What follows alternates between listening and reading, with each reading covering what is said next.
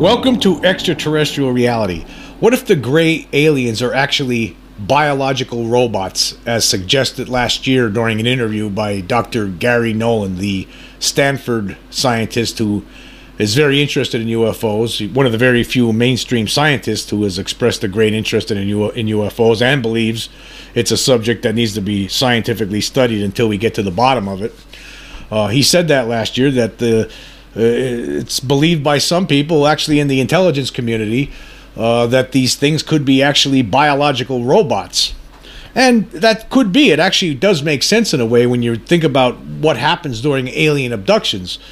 A lot of people who get abducted by aliens, they say that it's usually these short, gray alien beings. They're, 3.5 foot tall to 4.5 foot tall beings, oversized heads, thin bodies, usually wearing like one-piece jumpsuits.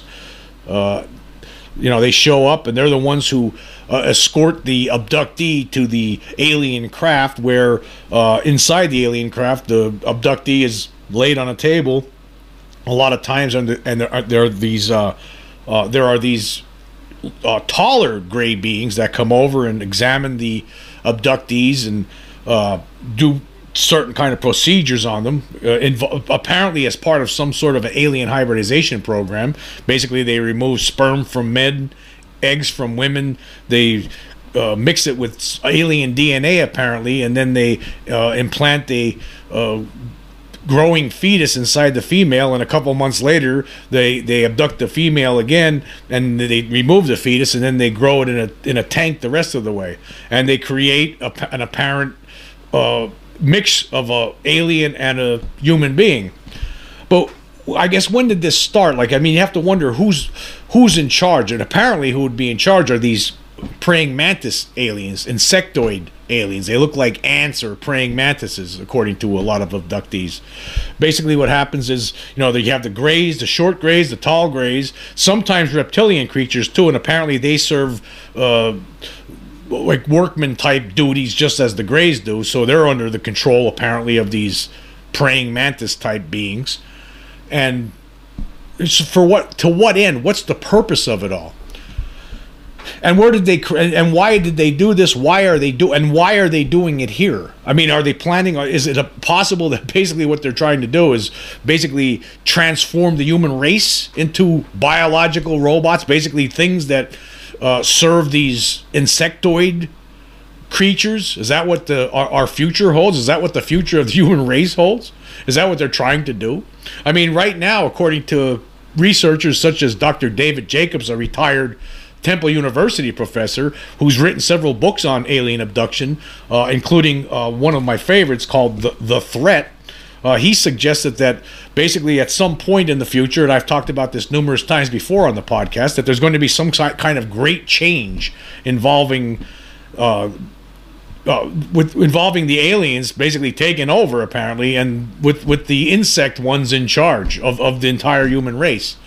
And right now, according to Jacobs, in his books like The Threat and also his latest book, Walking Among Us, there are beings living among us right now that you would think are human, but they are not. They are the product of this alien hybridization program that it's been done. They were able to get to the point now where they're able to create beings that look just like somebody you would see on the street and wouldn't think anything different about.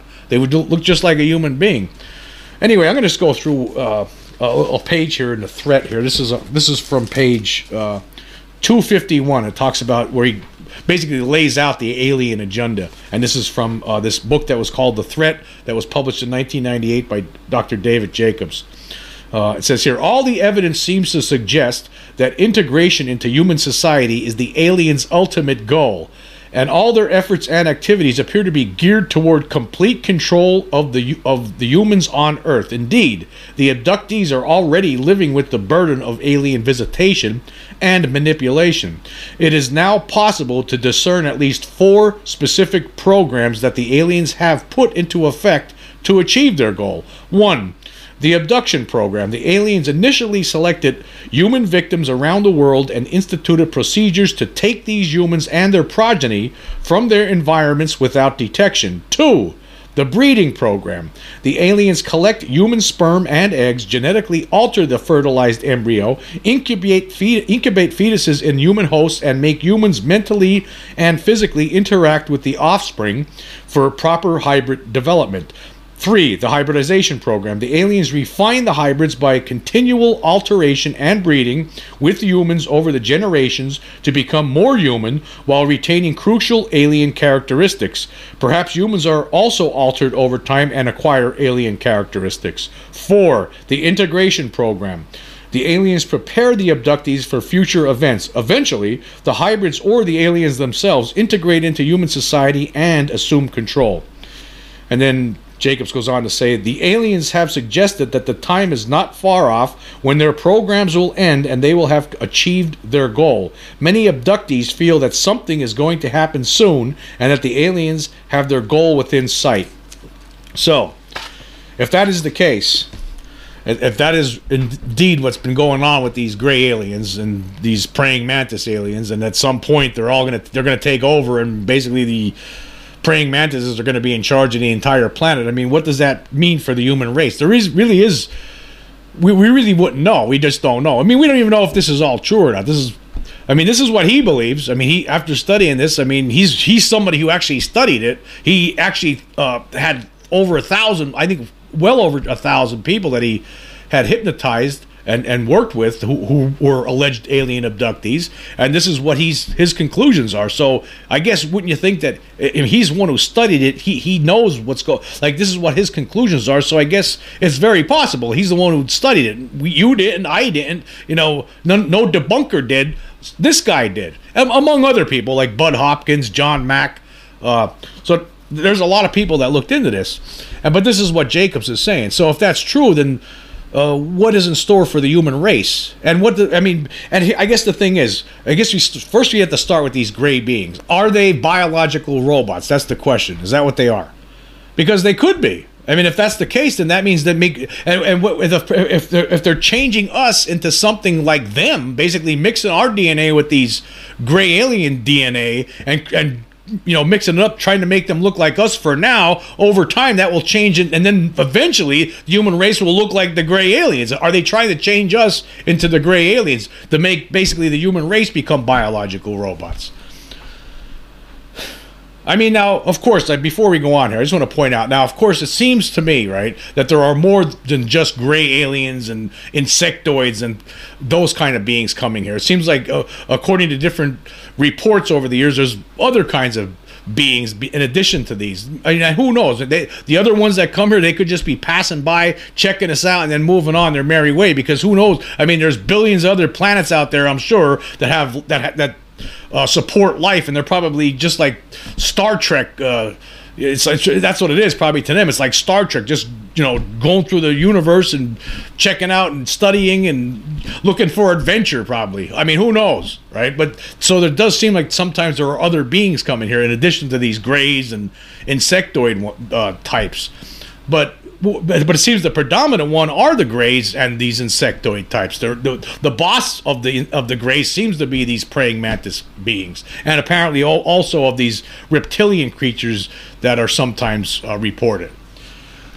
So they're the ones that seem to be hanging out here the most. They're the ones who seem to be doing all these abductions and experiments and hybridization program and all that. They're the ones that seem to be interested in that kind of activity. While these other ones, they show up and sometimes they'll take someone on board, but a lot of times you don't hear a lot of stories with the removing sperm and eggs with the other cases. But these cases you do. There have been some cases where actually, like for instance, the Antonio Villas-Boas case in 1957, where some people are forced to basically have sex with an apparent hybrid being. And apparently hybrids do that with human beings sometimes too. And if that's what's happening, are they slowly integrating themselves into our society? So after time, I mean, who knows how long it will take? How many generations will go on? But at some point, are they trying to change our evolution, or maybe they've been doing it the whole time? Who knows? I don't know. There's a lot of questions here that we just don't know. We see we're all born into this world, and we're told what's going on here by teachers in school, by our parents, by our grandparents, and all these different people try to tell us different things, and we think that's all the world has to offer. But really, none of us really know, because those people who are teaching us, they don't know everything. I don't know what's going on. I don't even know what this is all about. Do you? I don't know. How did this all happen? Nobody really knows. So that's why, when you think about all it, this is mind-boggling stuff, actually, when you really think about it. But when you look at the human race the way it is right now, I mean, if they are going to take over at some point in the future and basically transform us into these emotionless creatures just like the Greys, I mean, really, what is the difference? I mean, the way the human race acts right now. I mean, look at the human race, right? We're murderers, we're vicious, we're savage, all of us. As a whole, when you look at the whole thing as a whole, if you're from the outside looking down on this, right? Most of us are working tough jobs. I mean, I've worked dozens of different jobs in my life. In addition to working at a newspaper for many years, I drove truck for different companies. I worked in factories. I worked in warehouses, all kinds of different jobs. And I'm sure right now, a lot of people listening to this podcast are toiling away in a factory or a warehouse, or driving in a truck somewhere as a delivery person, delivering stuff like I did for different jobs. We're just constantly working. The human race is constantly push, right? And meanwhile, there's a few of us who were born with silver spoons up our ass that are controlling the whole thing, like basically puppets, right? And they're the ones who pay certain politicians to get in the office, right? They'll put up the money to get those people in office, so they get their taxes cut. They keep screwing over the little guy. I mean, so what's going to be the difference should the aliens take over? Really, when you think about it, we'll just have our emotions removed, and there won't be people walking into grocery stores with machine guns and blowing everybody away. That's probably the only difference.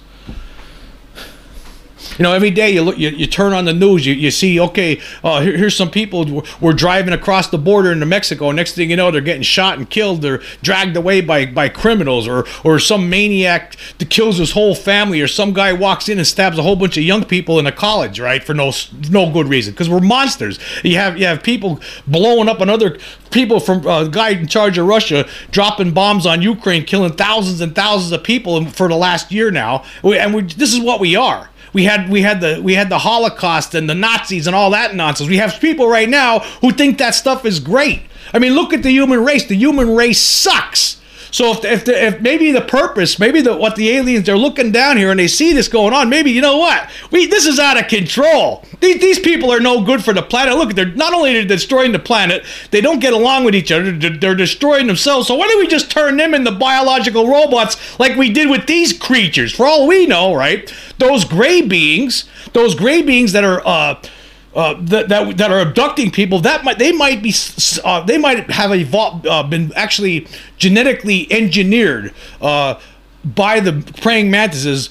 They might have looked like us, but they were from another planet at some point, and these praying mantises showed up and saw what they were doing to each other. It's like, this is out of control. So over millions of years, right, 100 million years, they change them into these biological robots, and now they come to this planet. Oh, here's another one. We got to take care of these people because we can't get a grip here. So I guess, what does it really matter? What does it really matter? Anyway, we're going to take a quick break, and we'll be right back.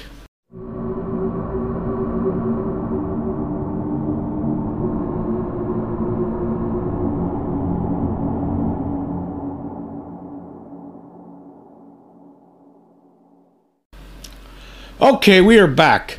There was an article that I saw in the Daily Mail .com UK today, and here's the headline. It says, "Our planet is not unique. UFO experts admit alien motherships could be flying through our solar system with the ability to launch their own smaller probes to visit planets they pass, including Earth." And what's interesting about this was put together by, this paper was written by Avi Loeb, the Harvard professor who's basically in charge of that Galileo project, which is studying UFOs, and Dr. Sean Kirkpatrick, who's the director of the Pentagon's UFO unit called the All-Domain Anomaly Resolution Office, or AARO. It's interesting. However, there are some problems with their analysis, and it was pointed out by Dr. Travis Taylor, who used to be in charge of the government UFO program back in 2019. But we're going to go through this article because this is very interesting, and it's interesting because of what Travis Taylor says about this paper that's put forward by Kirkpatrick and Avi Loeb. Anyway, it says here, the head of the government's UFO office says alien motherships could be flying through our solar system and sending probes to Earth in a new science paper. The draft paper published last week, DailyMail.com has also sparked a row with the UFO chief's predecessor over the physics of strange craft seen in our skies. The 6-page article titled Physical Constraints on Unidentified Aerial Phenomena was co-written by Dr. Sean Kirkpatrick, the director of the Pentagon's UFO unit called AARO, and former Harvard Astronomy Department chair Avi Loeb. And this is interesting because, unfortunately for the Pentagon, I guess they didn't have, because this was written by 2 science guys, they couldn't get Ronald Moultrie in there to say that, to put in there, we have to make a statement to the effect of something like, well, there's no absolute proof, there's no proof of alien motherships. You know how he always likes, somebody from the Pentagon likes to intervene whenever a scientist like Kirkpatrick makes a statement about the possibility of extraterrestrials.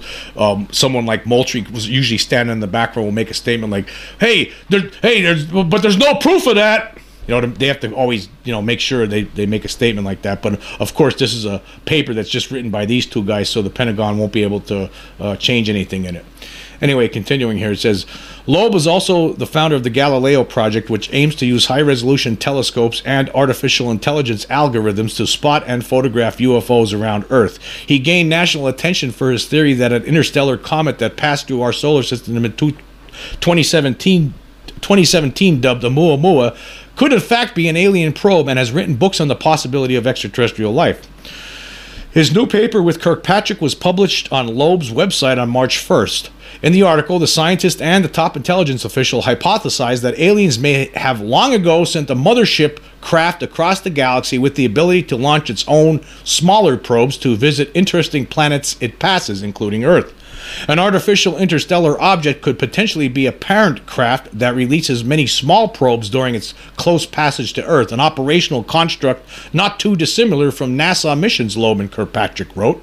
They wrote that current sky-scanning telescopes, such as the James Webb Space Telescope, could miss such small objects, whereas our deep space radars and space fence could pick up meteor-long incoming UFOs up to 36,000 kilometers in the air, and we therefore should keep an eye out for them. And here was a direct quote from that paper. It says, such objects could also become optically detectable as they get close to Earth, especially if they create a fireball as a result of their friction with air. In an exclusive interview, Loeb told Daily Mail that his team at Harvard, where he now serves as director of the Institute for Theory and Computation, is currently using a large campus telescope to scan the skies for such probes or other UFOs, and are planning to set up a second telescope in the coming months as part of his Galileo project. We are just hypothetically raising possibilities, he said. NASA is now designing things that will land on Mars with a parachute shape. These are things that we are planning, and we should consider them as possibilities for other civilizations. Our planet is not unique. There are billions of planets like the Earth in the Milky Way galaxy, so why would we think that this is unusual? I have not seen data that supports any of these. It's just a possibility, but with the Galileo project, we are starting to collect data now, and we will analyze it, but it's too early to say anything. Loeb and Kirkpatrick's draft paper also discusses physics-based constraints for the kind of signs we should look for from UFOs, as the government prefers to call them, UAP, unidentified anomalous phenomena. The 2 men argue that it is impossible for an object to travel faster than the speed of sound in Earth's atmosphere without creating a sonic boom, and that very fast-moving objects always create a fireball or a fiery tail in the air as friction with air molecules causes them to burn up. They say that as a result, any footage that appears to show objects traveling at supersonic speeds without such characteristics must be a misidentification and is likely showing a smaller, slower object closer to the camera or some other explanation. If you're claiming very fast-moving objects, you'd better verify you can calculate the distance so that you are sure about it, Loeb said. If indeed it's moving so fast, it should have left an imprint. You can't just say an object moves fast while at the same time you don't see any of these signatures. Someone who has crappy data, fuzzy images, or something without triangulation, you can't claim new physics without actually proving beyond any reasonable doubt that you measured the distances correctly.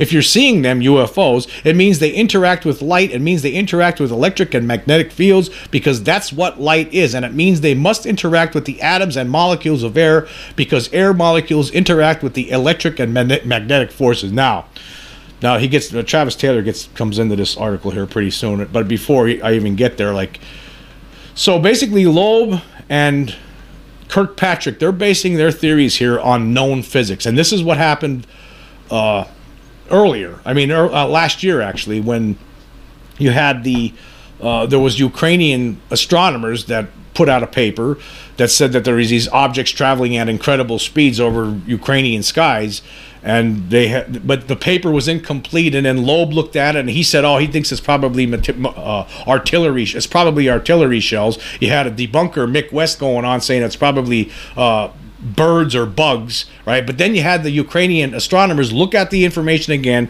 clarify some things, and they said it can't be birds, it can't be bugs, it can't be artillery shells. These objects are moving too fast. They're moving inside the Earth's atmosphere and outside the Earth's atmosphere.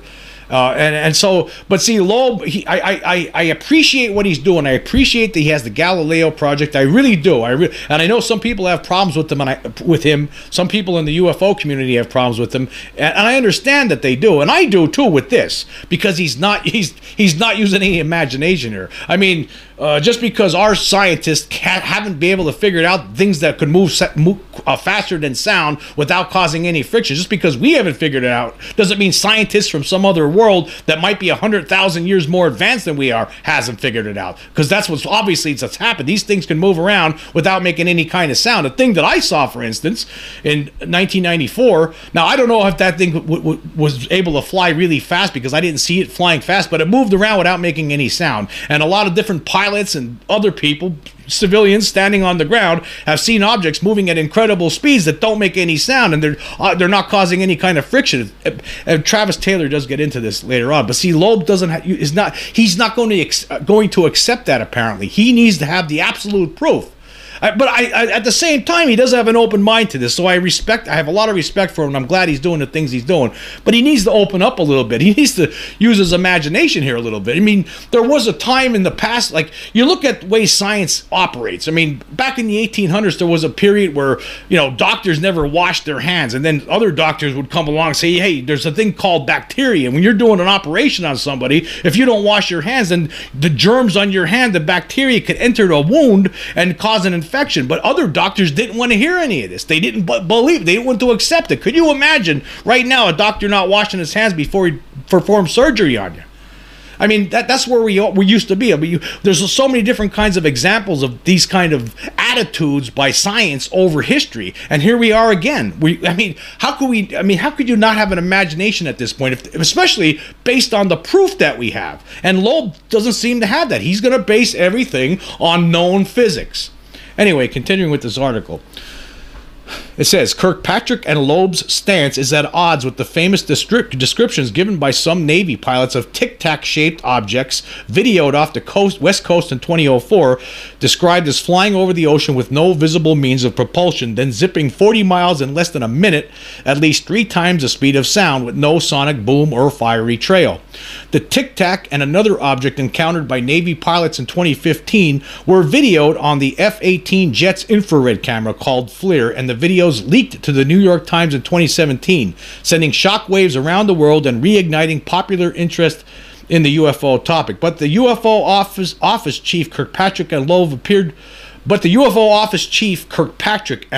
appeared to pour cold water on cases of strange objects caught on FLIR, suggesting that alleged supersonic craft may in fact be slower moving objects closer to the camera. One of the most common sets of data within the military holdings comes from FLIR, forward-looking infrared pods, the authors wrote. These sensors provide an accurate, resolved image of relative thermal measurements across the scene. Typical UAP sightings are too far away to get a highly resolved image of the object, and determination of the object's motion is limited by the lack of range data.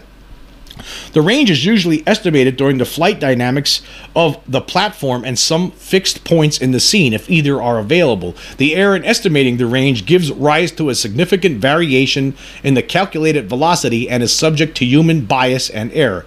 The comments in the paper drew a fiery reaction from Dr. Travis Taylor, a physicist who in 2019 served as the chief scientist for the government's UFO office. And Taylor says, "This is so uncreative and typical of a Harvard physicist. That's so ridiculous. 2 equations does not a science paper make. Clearly he has not read Chris Vanden Broek's 1999 paper or another paper called A View from the Bridge. Taylor was referring to a theory that some UFOs seen flying in extraordinary ways are using a kind of warp drive that bends space-time around the alleged craft, freeing it from the effects of gravity and allowing it to travel at extreme speeds without interacting with air or water molecules around it. There's some sort of physics there that we don't understand," Taylor said. "It's either magically frictionless, which would be an amazing technology, or it's in a sort of pocket universe, which fits with the Chris Vanden Broek paper being a warp bubble that doesn't interact with the things in this universe." Taylor made his comments in an interview with DailyMail.com at AlienCon, a UFO conference in Los Angeles, California this weekend, where he was a guest speaker. The combative comments show a widening divide between the ex-heads of the UFO office, formerly called the Unidentified Aerial Phenomena Task Force, and the current leadership under Kirkpatrick on how to characterize weird objects seen in the sky, space, and underwater.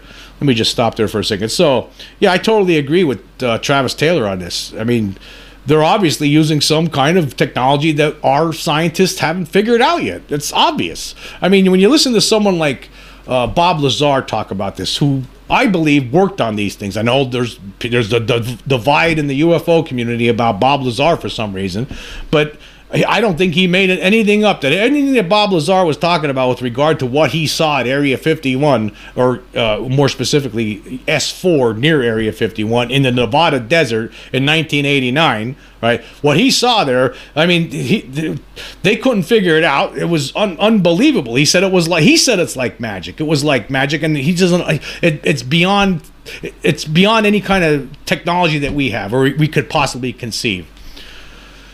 So I guess I just don't understand, like, how if you're a scientist and you have all these reports over the years, so many different reports, there's so much data on this now. There's so many different incidents. I mean, how many different... I mean, there's some things where there's physical trace evidence where these things land. I mean, there's so many very interesting cases, like, really cases where, as far as I'm concerned, end this debate, should end the debate. I always talk about the Ariel School incident.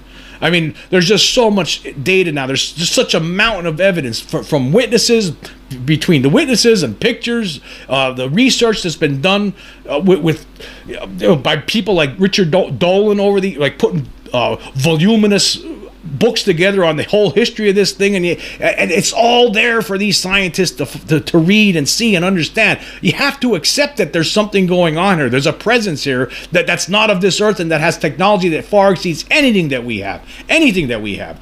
But these guys, just their minds are like Loeb and Kirkpatrick, their minds are going to stay close to it because they're going to stay within the realm of known physics. And I think that's a mistake. I don't know. I mean, I just don't see why you would want to do that when you have enough evidence to show you that there's stuff going on here that defies known physics.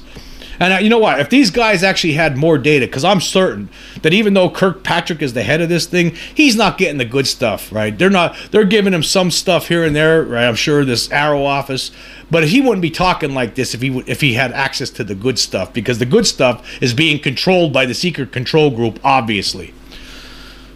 Anyway, continuing here. It says, Loeb also revealed that he will be going on an expedition in May to salvage a roughly 3-foot comet that crashed to Earth on March 9, 2017, hoping to recover pieces of the first interstellar material on our planet. He told Daily Mail he wants to retrieve pieces of the comet from the bottom of the Pacific Ocean near Papua New Guinea and look at its material for signs it was artificially made rather than natural. 6 months before Oumuamua's closest approach to Earth, a meteor-sized interstellar meteor collided with Earth, Kirkpatrick and Loeb's paper said. The coincidences between some orbital parameters of Oumuamua and I Am Too inspires us to consider the possibility that an artificial interstellar object could potentially be a parent craft that releases many small probes during its close passage to Earth. Well, I mean, here's what I want to say. Okay, they're suggesting that these giant objects fly by Earth and then small probes come out of it. Okay, that sounds interesting. But so if you believe something like that, well, I mean, how come you can't accept the possibility that some of these beings may have developed something that's beyond the physics that you know? I mean, that suggests that these things have been flying through space for millions of years, and that the beings inside of it are maybe robots, maybe biological robots, whatever's inside the craft, that they're in there for millions of years. Reproducing somehow. I don't know. I mean, what are they suggesting? That sounds actually more science fiction-y than the possibility of craft that could bend space-time to get here. I mean, I don't know. Just as crazy, right? Anyway, continuing here, it says, I will be going in a couple of months to find the fragments of the first interstellar material. The task is to see what the composition was. Is it this is Loeb talking. Is it a natural like a rock, or was it artificial in origin like stainless steel or some alloy? It's not a cheap expedition. It will cost $1.5 million.